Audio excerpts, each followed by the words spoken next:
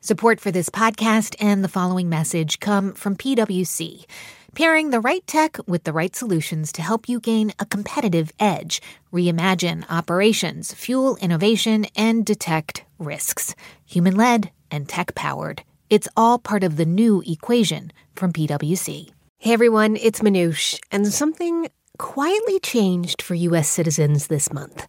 If you're applying for a passport, you can now choose the gender X instead of male or female. The X stands for unspecified or other gender identity. And it's just the latest sign of how society's approach to gender and sex has rapidly changed.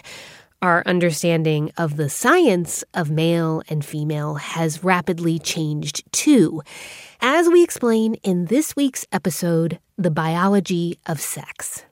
This show originally aired in May 2020, but it is so densely packed with information, it is definitely worth listening twice.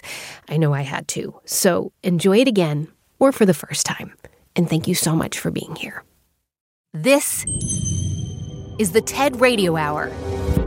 Each week, groundbreaking TED Talks. Our job now is to dream big. Delivered at TED conferences. To bring about the future we want to see. Around the world. To understand who we are. From those talks, we bring you speakers and ideas that will surprise you. You just don't know what you're going to find. Challenge you. We truly have to ask ourselves, why is it noteworthy? And even change you. I literally feel like I'm a different person. Yes.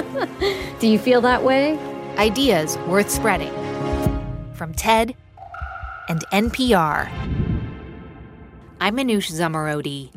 On the show today, the biology of sex.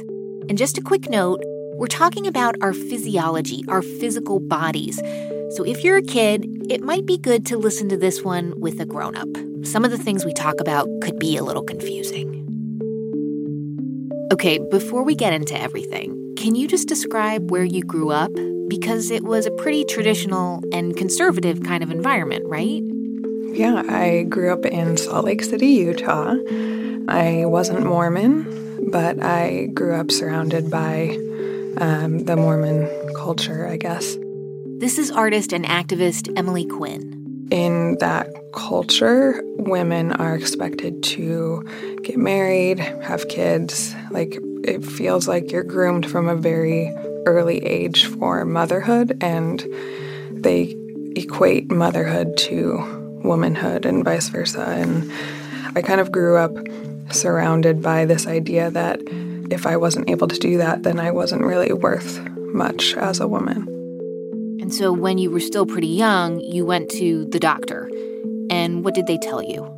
Yeah, so we went to a gynecologist when I was 10. And if you've ever been to a gynecologist, you know it's not a fun experience.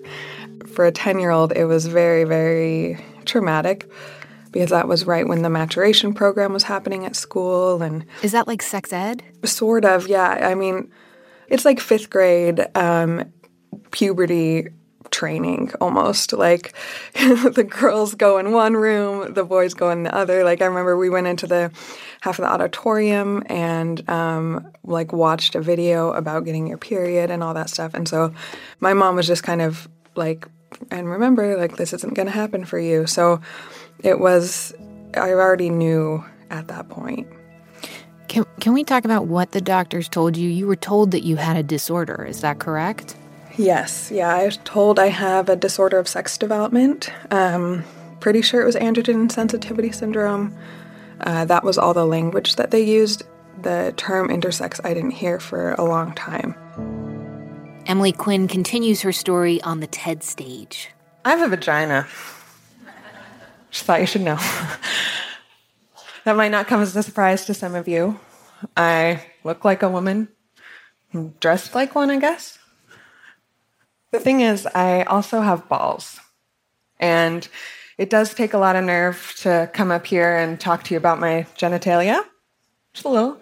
But I'm not talking about bravery or courage. I mean, literally. I have balls. Right here. Right where a lot of you have ovaries. I'm not male or female. I'm intersex. Most people assume that you're biologically either a man or a woman, but it's actually a lot more complex than that. There's so many ways somebody could be intersex. And in my case, it means I was born with XY chromosomes, which you probably know as male chromosomes. And I was born with a vagina and balls inside my body.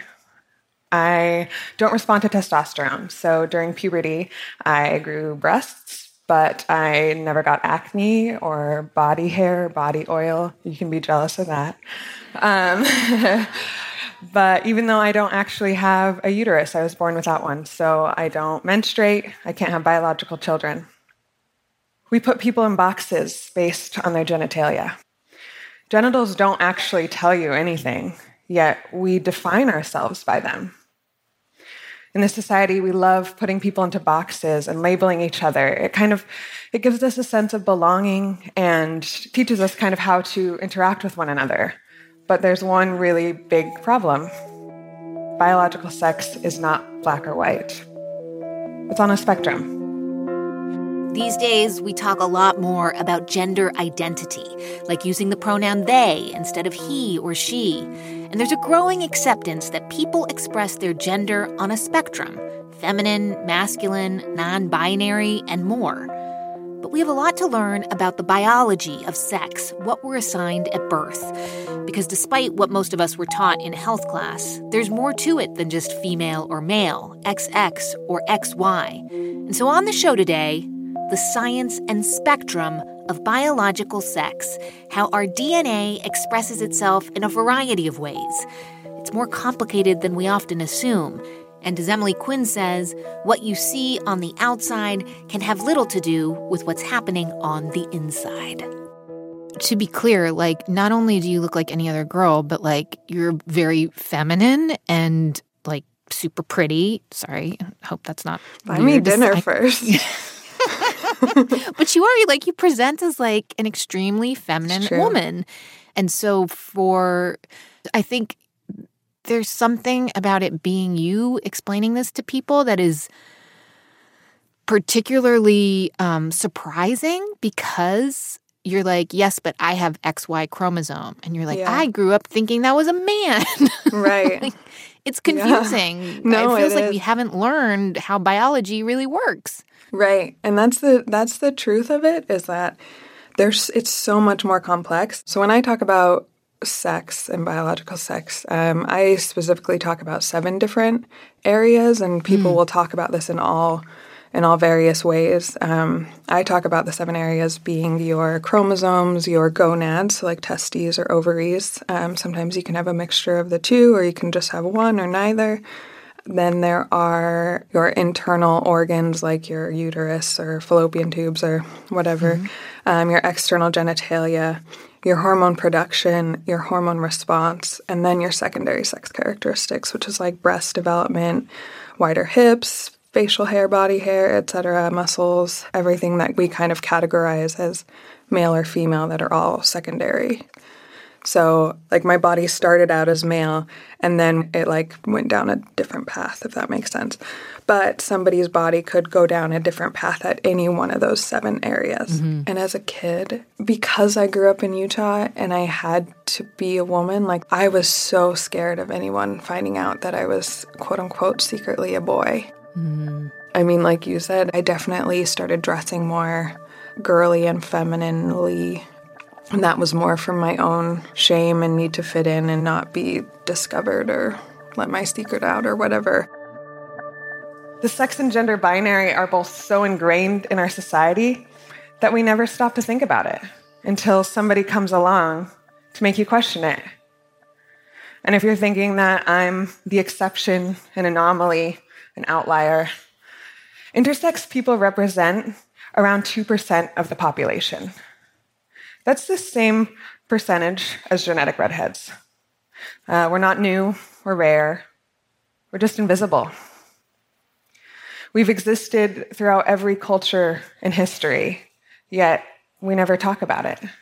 In fact, a lot of people might not know that they're intersex. A friend of mine found out last year in his 50s. The executive director of Interact, which is the leading organization for intersex human rights here in the US, she found out she was intersex at age 41. Her doctors found out when she was 15, but they didn't tell her.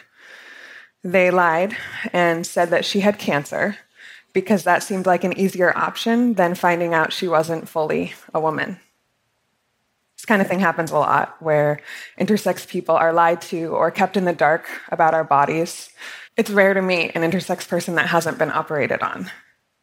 And oftentimes, these surgeries are done to improve intersex kids' lives, but they usually end up doing the opposite, causing more harm, both physical and emotional. I'm not saying that doctors are bad.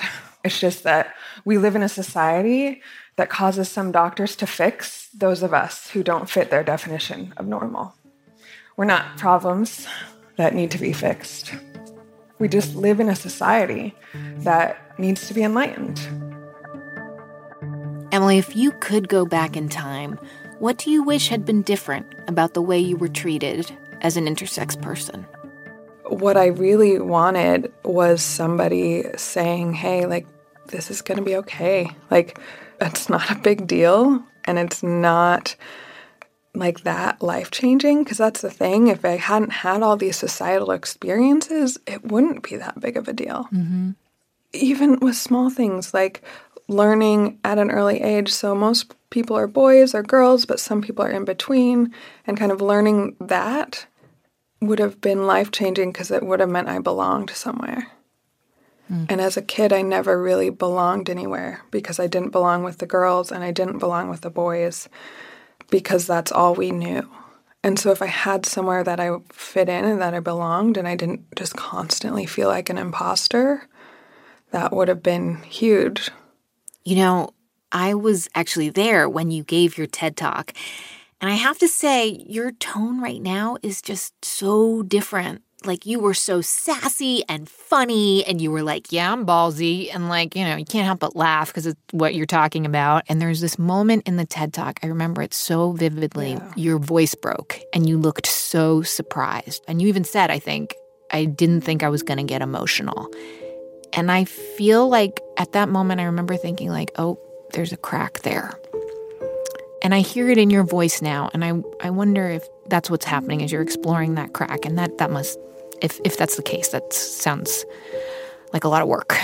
You're making me cry. Oh, I'm sorry. No, it's okay. Yeah, I think that's the issue, is that when you take humans out of the equation, especially in a medical capacity, it leaves a lot of trauma, unfortunately. It's been within the last month that I've started really trying to dive deeper into that trauma, and I didn't realize how much I held in my body. Yeah, it's a lot. But I also think, like you said, like the fact that we can sit here and laugh about it, that's massive, because for so long I couldn't talk to anyone about it. And I'm aware of how much, like, how awful that was and how much that hurt. And I don't feel that hurt anymore, which is really good. And I think that's part of what has come from being able to laugh and talk and be very open is, you know, I was able to go from not telling anyone to shouting it on the rooftops. And, you know, like, it was just so freeing. Emily Quinn. You can find her full talk at TED.com. On the show today, ideas on the biology of sex. I'm Manoush Zomorodi, and you're listening to the TED Radio Hour from NPR.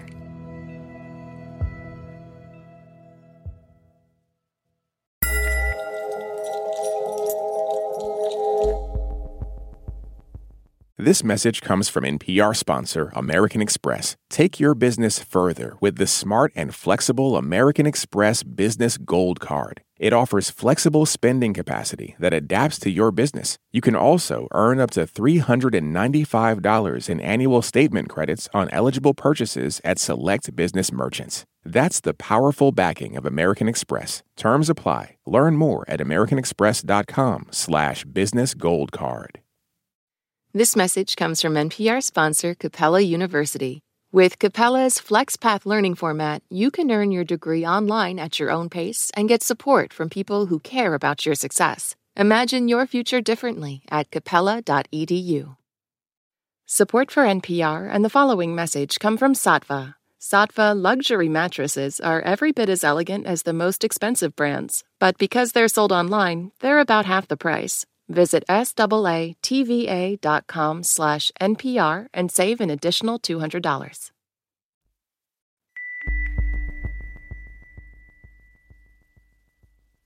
Okay, close your eyes for a second. Now imagine you're on your dream vacation. No work calls to answer, no text messages to respond to, just your suitcase and an opportunity. The opportunity to just take yourself out of your routine and travel deeper. How to actually take that dream trip. That's on the Life Kit podcast from NPR. It's the TED Radio Hour from NPR. I'm Manoush Zomorodi. And on the show today, the biology of sex. Because it's more complicated than just female or male, XX or XY. One of the things that I was super surprised about was finding out the spectrum of biological sex. You know, we say X is female, Y is male, or XX is female and XY is male. I mean, that's how we cheer someone if they're having a boy or if they're having a girl when they announce that they're pregnant. People love those gender reveal parties. Yeah. This is radio journalist Molly Webster. And what I came to find out was that you can be a whole compilation of X's and Y's. So you can be XXY, you can be XYY, you can be XO. I mean, it just goes on. And I was like, things that I thought were just like immutable biological truths can be changed in some way. A lot of these kinds of questions came up for Molly while she was working on a series called Gonads. Episode 3, I'm Molly Webster. For the show Radiolab. You're listening to Radiolab. When they found these chromosomes, it was clear that if you had two X chromosomes, you would develop as a female, a girl, anatomic female. And if you had a Y chromosome, so your XY, you would develop as an anatomic male. That's right. A boy. That was the thinking. So you see, Roger and Susan are born. That is not wrong, but I think what I became very fascinated in was all the ways in which there's so much more to the story than just egg and sperm maker, like in connection to X and Y. Which then raised one really big question. Why do we have such a simplistic view of biological sex? It's a specific way of thinking about things from a certain moment in history that we are potentially starting to rethink. I think it's helpful to see sort of the history of how we understand sex in a longer time frame. And that takes us to the turn of the 20th century, when scientists first discovered that the last, that 23rd pair of chromosomes, decides our sex. For me, the true story of X and Y starts with their name. Here's Molly Webster on the TED stage, along with some voices of scientists she taped while reporting on her series. So within years of being discovered, these two little chromosomes had acquired more than 10 different names. There was diplosome and heterochromosome and idiochromosome, and most of the names had to do with their structure, their shape, their size. And then there was sex chromosome, which they had been given because of the fact that we had started seeing that the X would go with the females and the Y would often go with the males. But scientists were like, do we really want to call them sex chromosomes? And science historian Sarah Richardson is the one who told me this story. For 3 decades, scientists were like, you should not call them the sex chromosomes. The X and Y have many functions, and you wouldn't assume that a single chromosome controls a single trait. Imagine calling one chromosome the urogenital chromosome or the liver chromosome. They ended up getting sex chromosome, but in the 100-year history since we settled on that name, you can see it start to get a little complicated.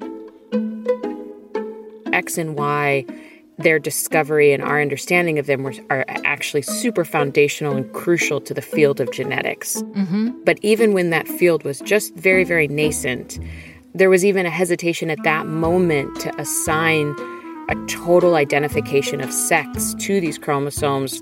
And there were warnings of like, sex is a really, really powerful word that has all these connotations and traits associated with it culturally, socially, and attaching that to something biological can be pretty sticky. Yeah, and it's something we conflate a lot with gender too, right?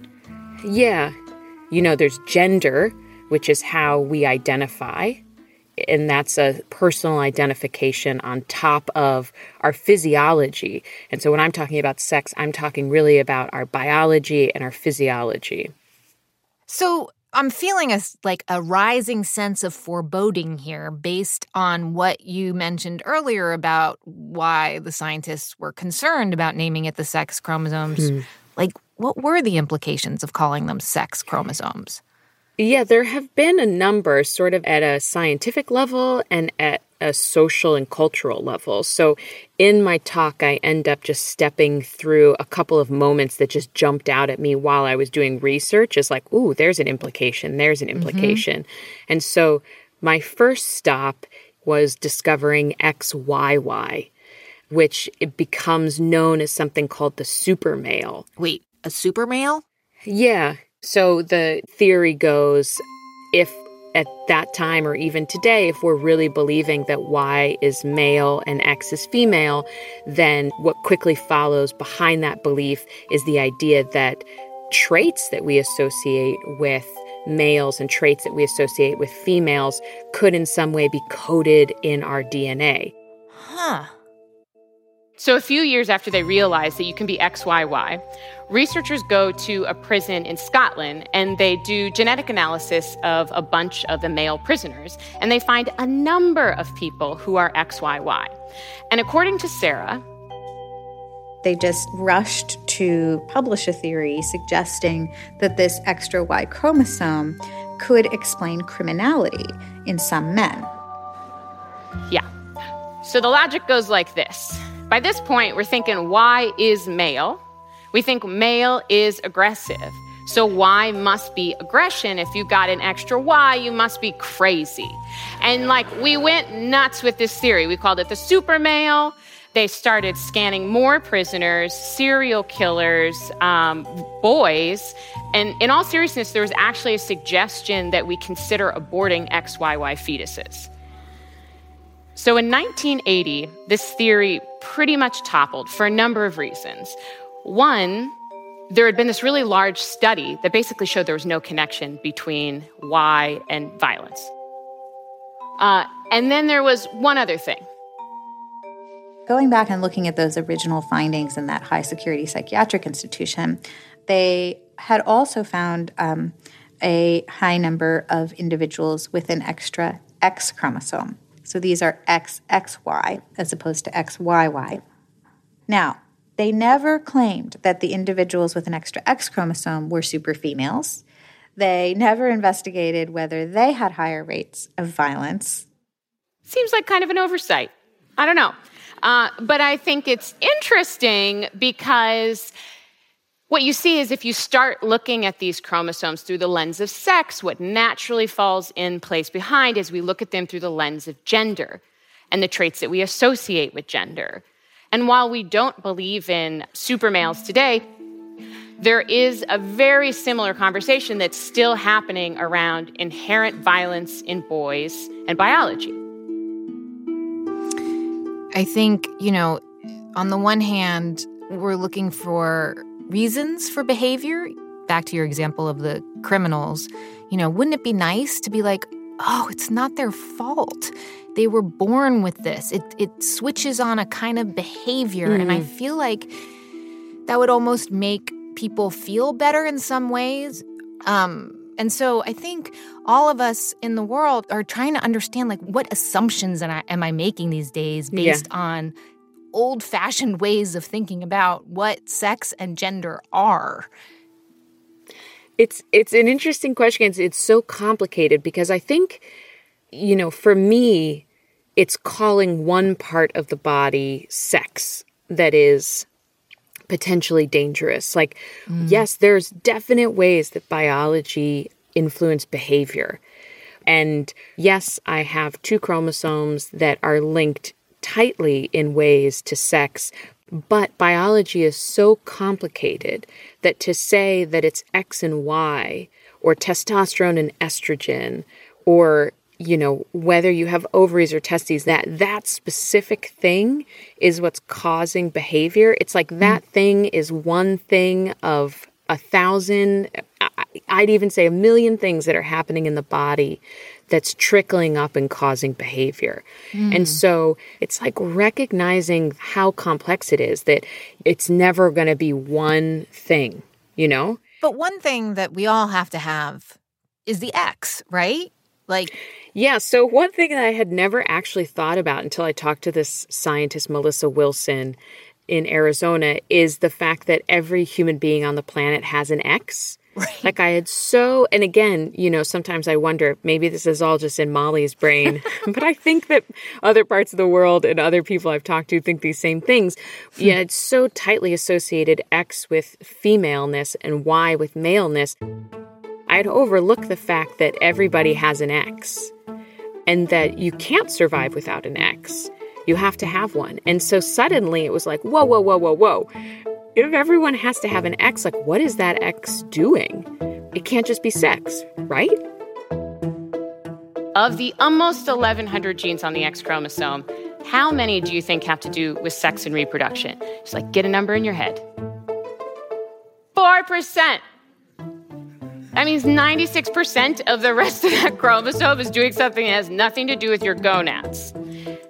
And I guess as all of these some of them social stories, some of them scientific stories, some of these facts started to add up, I just thought, why are we calling these the sex chromosomes? Or if we are, maybe we all like that name, should we just allow ourselves to think about them a little more broadly? Because if we do, what insights would we gain as people, as scientists? And I just wondered if it wasn't a moment to rethink the biology of X and Y, and at the very least, to remember the footnotes of history, which is that the dude who came up with the phrase sex chromosome actually was like, hey, everyone, just remember, this is just, and I quote, a form of shorthand. We should not take it literally. It's fascinating. I mean, and it makes me think that we're in the midst as a society to having a nuanced understanding of gender, but where are we, do you think, in terms of having a nuanced sense of sex, biological sex? I think we're still many steps away. You can see that society is in a very different place than what's happening in some labs right now.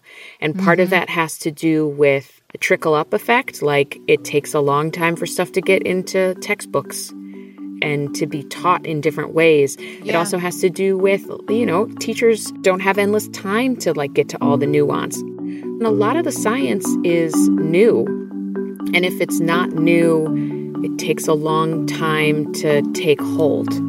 And so it feels like an important moment just to start planting seeds in people's minds. Let's be open to this, because even at the very beginning of the science, they were open to this. That's Molly Webster. She's a radio journalist on the show Radiolab. Her series is called Gonads, and you can listen to her full talk at TED.com. On the show today, the biology of sex. And just as Molly Webster said, our chromosomes carry our genes in DNA molecules. And our DNA tells our bodies how to express themselves physically, whether we have ovaries or testes, whether we have a vagina or penis. But what about our brains? There are many theories on how women's brains differ from men's brains. That's neuroscientist Lisa Mosconi on the TED stage. I've been looking at brains for 20 years. Pink and blue, Barbie and Lego, those are all inventions that have nothing to do with the way our brains are built. That said, women's brains differ from men's brains in some respects. Lisa studies the connections between neuroscience and biological sex, specifically when it comes to women's health.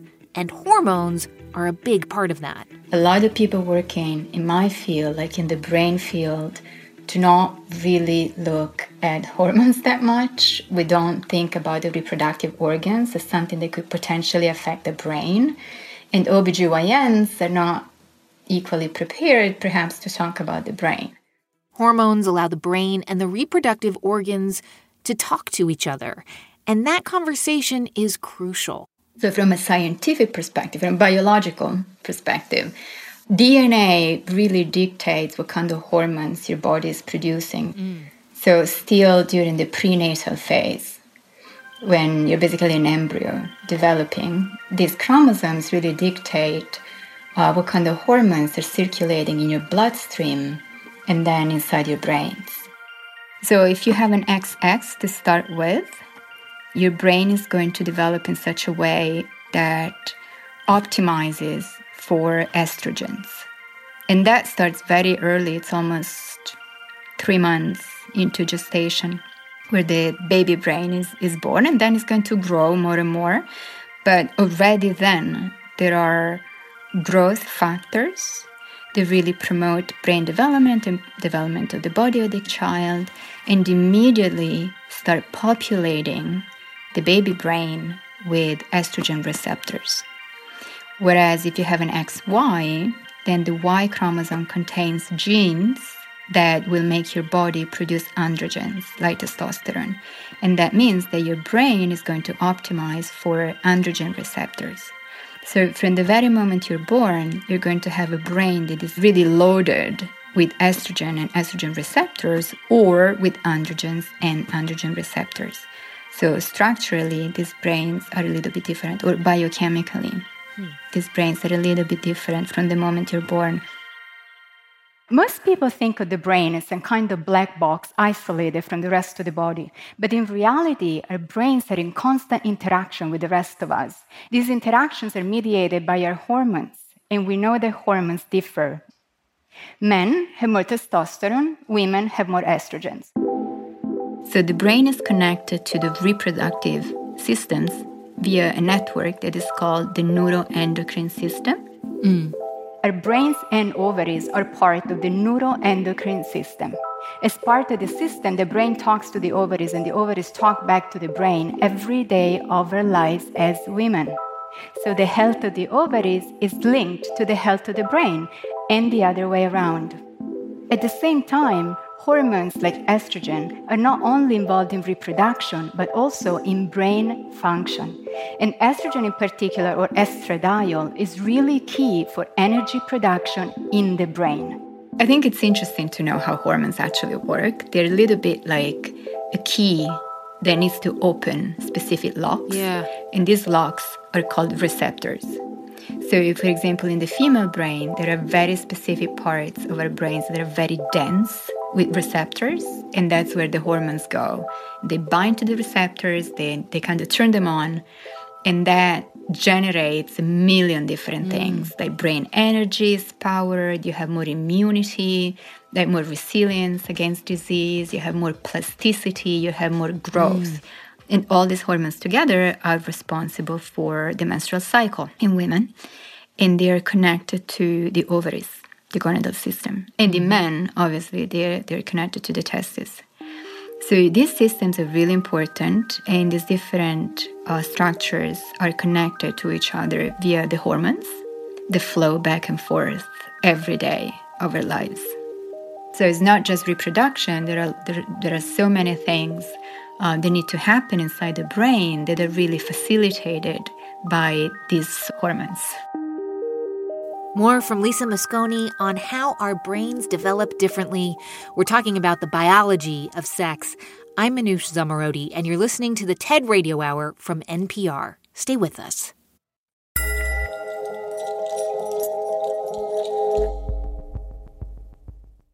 This message comes from NPR sponsor AT&T Business. With a voice as calm and soothing as Rainn Wilson's, it was inevitable he either worked for NPR or invented a talking pillow. He went with the pillow. Sleep with Rain, powered by AT&T Business, featuring his voice, designed to help people sleep.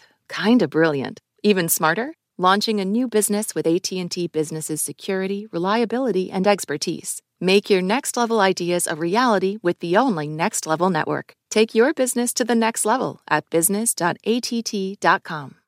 Support for this NPR podcast and the following message come from Easy Cater, committed to helping companies solve food. From employee meal plans to on-site staffing to concierge ordering support. With corporate accounts, nationwide restaurant coverage, and payment by invoice. EasyCater.com.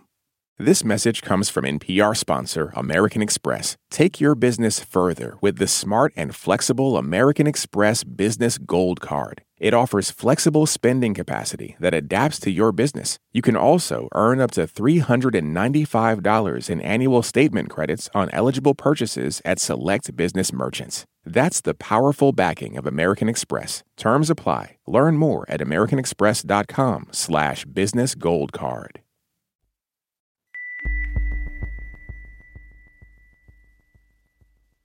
I'm Jesse Thorne. Why did Cole Escola write a bonkers, extremely fictionalized play about Mary Todd Lincoln? Well, you know, it was 2020 and we were all so isolated. I just started doing research, but the truth is, I just thought of it. We'll talk about that and more on Bullseye from MaximumFun.org and NPR.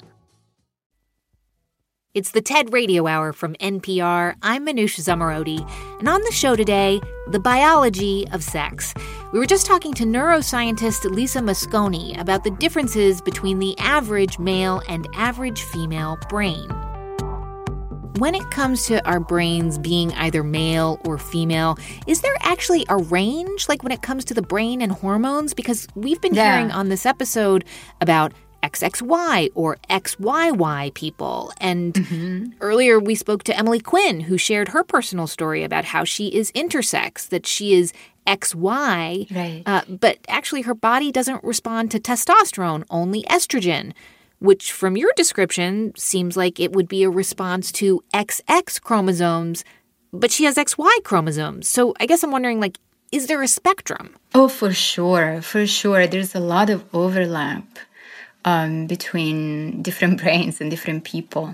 I think what we see as scientists is that on average, like the average male brain is somewhat bigger than the average female brain. Oh, isn't that just a stereotype? No, it's true.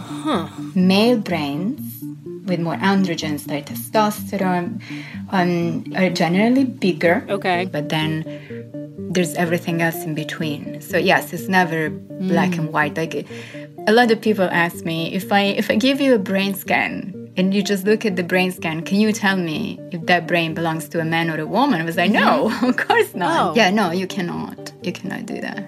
But then how do you know the difference? When's the moment when you're like, oh, yes, this is female, or oh, yes, this is a male brain?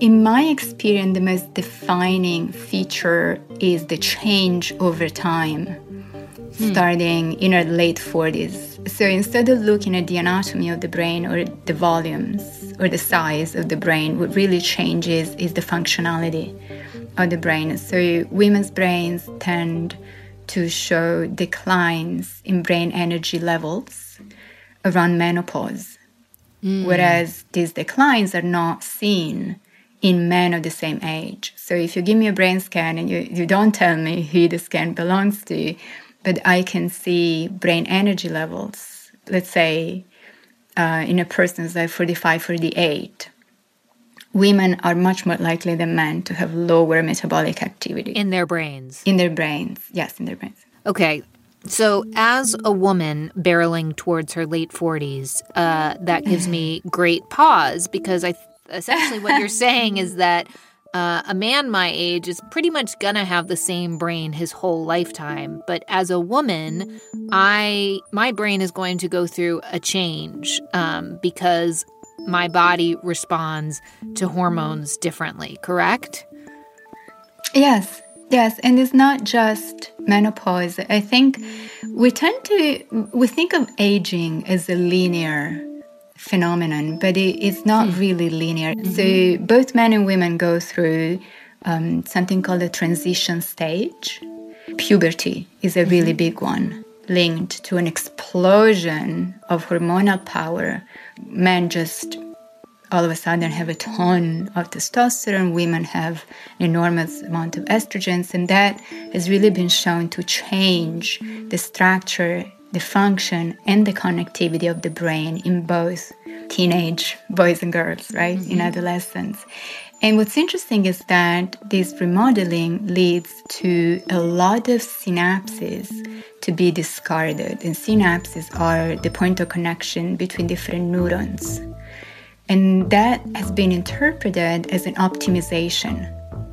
So the brain is getting rid of all the neurons that it doesn't really need. Cleaning house. Okay. Yes, exactly. It's like you're doing a nice cleaning. You're like, okay, at this point, you know how to tie your shoes, right? So I don't need these neurons anymore. You can do it by yourself. But then there are two things that happen to women and not to men that also impact our brains in a big way. Pregnancy being a really important one. The brain goes through a remodeling after the baby is born. That is very similar. Yeah, it's very similar to what happens during puberty. So the brain seems to be actually getting rid of a bunch of neurons and synapses. It's true. I'm laughing because it felt like that. I felt like I felt like I had a different head on my shoulders after I had a baby. Yeah, for good and bad, you know. And I really felt like they'd swapped out like my thinking process. But what you're saying is like that is kind of what happened. The hormones gave my brain a big old shower, and I emerged as a kind of a little bit of a different person, I guess. Yes, absolutely. And so many women tell me the same. But that's an optimization. From an evolutionary perspective, that's a plus. And then women going through another transitional stage, which is menopause. And what we have shown is that these changes, these symptoms, do not start in the ovaries, as many people think. They start in the brain. So how much of this is based on genetics? Because it kind of sounds like overall, our genes dictate how our brains will respond to our hormones. Like, is that the right way to look at it? It's in part genetic, but also in big part is really whatever happens after you're born. So all your experiences, the way you live your life, your medical health, all these things really combine to dictate, number one, the health of your hormones, number two, the health of your brains, and number three, how these two different systems really work with each other. Our brains are different. They're not better or worse, they're just different. And they're not this difference just about pink and blue or what kind of toys we like or what kind of jobs we want to have. It's not just gender role, it's also our health. That's neuroscientist Lisa Mosconi. Her latest book is The XX Brain. You can see her talk at TED.com.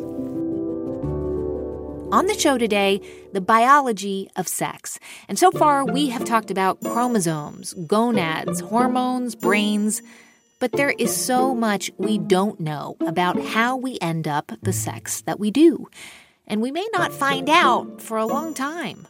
Looking more and more into the research, there are so many open questions. So we're trying to understand now, but there's no smoking guns yet at all.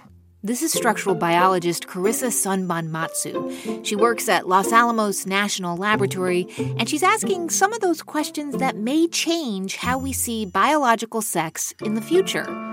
But before turning to biology, Carissa studied lots of things. I was really inspired by Star Wars really in the beginning, and I wanted to go into astrophysics, so I did that in college. I started getting into chaos theory, complex systems, and nonlinear theory, and then I did laser fusion. But then when I became a principal investigator at Los Alamos, my heart was really with biology, and so I was obsessed with the origin of life. And the reason why Carissa went from studying the stars to studying what determines biological sex is a personal one. Here's Carissa on the TED stage. When people learn that I'm a woman who happens to be transgender, they always ask, how do you know you're a woman? Well, as a scientist, I'm searching for a biological basis of gender. I want to understand what makes me, me. Carissa was assigned the male gender at birth. About a decade ago, she transitioned to female, but her new life was sometimes painful. I knew I was a woman on the inside, and I wore women's clothes on the outside, but everyone saw me as a man in a dress. I felt like no matter how many things I try, no one would ever really see me as a woman. In science, your credibility is everything, and people were snickering in the hallways, giving me stares, looks of disgust, afraid to be near me. I remember my first big talk after transition. It was in Italy. I'd given prestigious talks before, but this one, I was terrified. I looked out into the audience, and the whispers started. The stares, the smirks, the chuckles. To this day, I still have social anxiety around my experience 8 years ago. I lost hope. Well, don't worry, I've had therapy, so I'm okay. I'm okay now.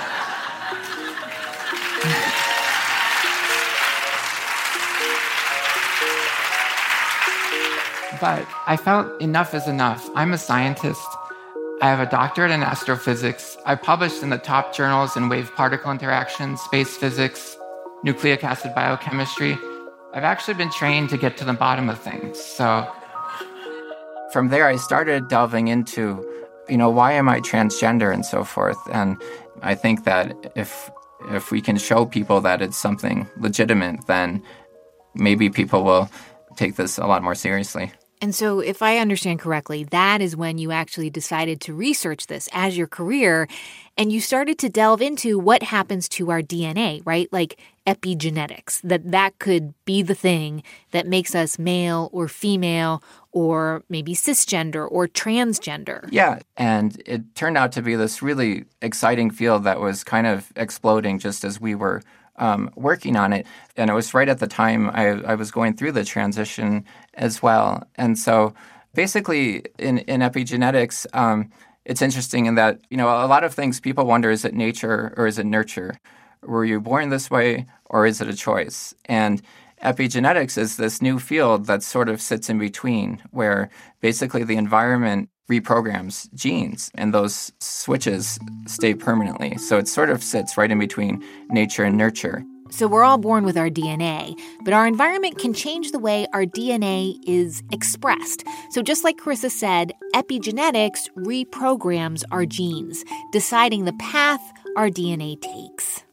Yeah, and I think path is really the operative word here that you hit on. And so there's something called Waddington's landscape. Okay, like Waddington's landscape. I love this. It's kind of a well-known analogy about epigenetics. So imagine your cells are marbles rolling down a hill, developing, deciding what to eventually turn into. And as you're going down, you always have to make that decision as you go down and down and down.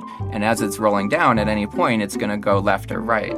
And scientists like Carissa are trying to understand how epigenetics might change the path our cells take as our bodies develop in female or male ways in utero. And for transgender studies, there are a lot of reports that sometimes it's passed down through the generations and sometimes it's not. So there are a lot of features of it that really just scream it must be epigenetics. So that's kind of where we're looking now. Yeah, because actually I heard this because I had a conversation with a friend whose daughter is transitioning. And correct me if I'm wrong, but she said that people are talking about this idea that the fetus can possibly develop in different ways in utero. Like the genitals develop one way in the first trimester, but then in the second or the third trimester, the brain development leads toward a different sex. Is that right? Yeah, so that's a current working model that many people subscribe to, in that the genitals differentiate one way, but the brain differentiates the other way. And we think that the obvious mechanism for that to happen is through epigenetics, because epigenetics is deeply involved in almost all the decisions that are made during development. And most of the epigenetic changes are caused by hormones that would basically silence a gene or a whole set of genes at the critical moment that would change the course of the development of that baby. Okay, as Carissa said, this is a working model to explain a possible biological reason for gender dysphoria. But applying epigenetics to sex and gender, this is pretty new. It's kind of controversial, and scientists are really far from connecting the dots on it. I'd hope for one day to have some kind of blood test maybe or something with the epigenetic marks, but, we're a long way out from anything like that, I think. And so your piece of this puzzle is studying how the DNA expresses itself, and then that is used by scientists studying fetal development, right? Exactly. To truly understand DNA decision-making, we need to see the process in atomic detail. Well, even the most powerful microscopes can't see this. What if we try to simulate these on a computer? We'd need 1 million computers to do that. Well, that's exactly what we have at Los Alamos Labs, 1 million computers connected in a giant warehouse. So here we're showing the DNA making up an entire gene folded into very specific shapes of knots. For the first time, my team has simulated an entire gene of DNA, the largest biomolecular simulation performed to date. For the first time, we're beginning to understand the unsolved problem of how hormones trigger the formation of these knots. Okay, so I want to make sure I understand this right. You are showing how the DNA folds and makes these knots, and those folds and knots are deciding the path of the DNA, like basically showing epigenetics in real time. Yeah, that's right. And again, this is just one piece. You are one scientist among many scientists trying to connect the dots in this super vast and complicated field of biological sex, and then how that connects to gender, and you're each just trying to figure out one step, right? Yeah, so we're down at the atomistic molecular cellular level. Everyone needs to work on this because it's so complex, and going from a piece of DNA to the brain to behavior to the concept of gender, it's miles and miles in between each of those steps, so it's a long way to go to understand any of this, but it means that for us scientists, there's lots of work to do, though. Right, hundreds of steps. Yeah, at least. So I'd say the definition of sex is really evolving. And what we're focusing on really is basically what's inside your brain, how is your brain structured. And so we're trying to understand how do these brain structures develop, basically. But it's not well understood. So I would say you can't even really define what gender and sex are right now. So it's really hard to even define what the relationship between the two are. So, what does it mean to be a woman? The latest research is showing that female and male brains do develop differently in the womb, possibly giving us females this innate sense of being a woman. On the other hand, maybe it's our shared sense of commonality that makes us women. We come in so many different shapes and sizes that asking what it means to be a woman may not be the right question. It's like asking a calico cat what it means to be a calico cat. Maybe becoming a woman means accepting ourselves for who we really are and acknowledging the same in each other. I see you, and you've just seen me. That's Carissa Sanbonmatsu. She's a structural biologist at Los Alamos National Laboratory in New Mexico, and you can watch her full talk at TED.com.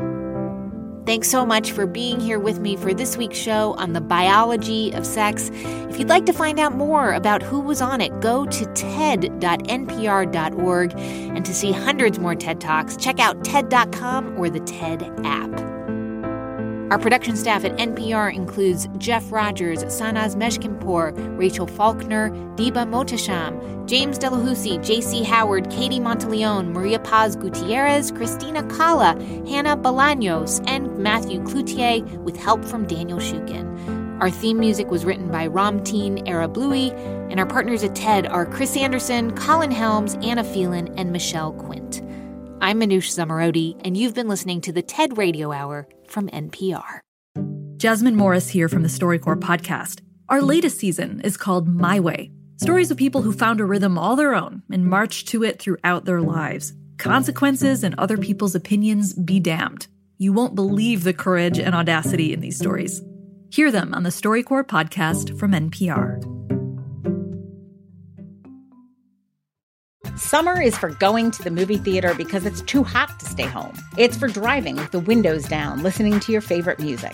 It's for stretching out while you're on vacation to gobble up a TV show. For a guide to some of the TV, movies, and music we are most excited about this summer, listen to the Pop Culture Happy Hour podcast from NPR. I'm Rachel Martin. You probably know how interview podcasts with famous people usually go. There's a host, a guest, and a light Q&A. But on Wildcard, we have ripped up the typical script. It's a new podcast from NPR where I invite actors, artists, and comedians to play a game using a special deck of cards to talk about some of life's biggest questions. Listen to Wildcard wherever you get your podcasts, only from NPR.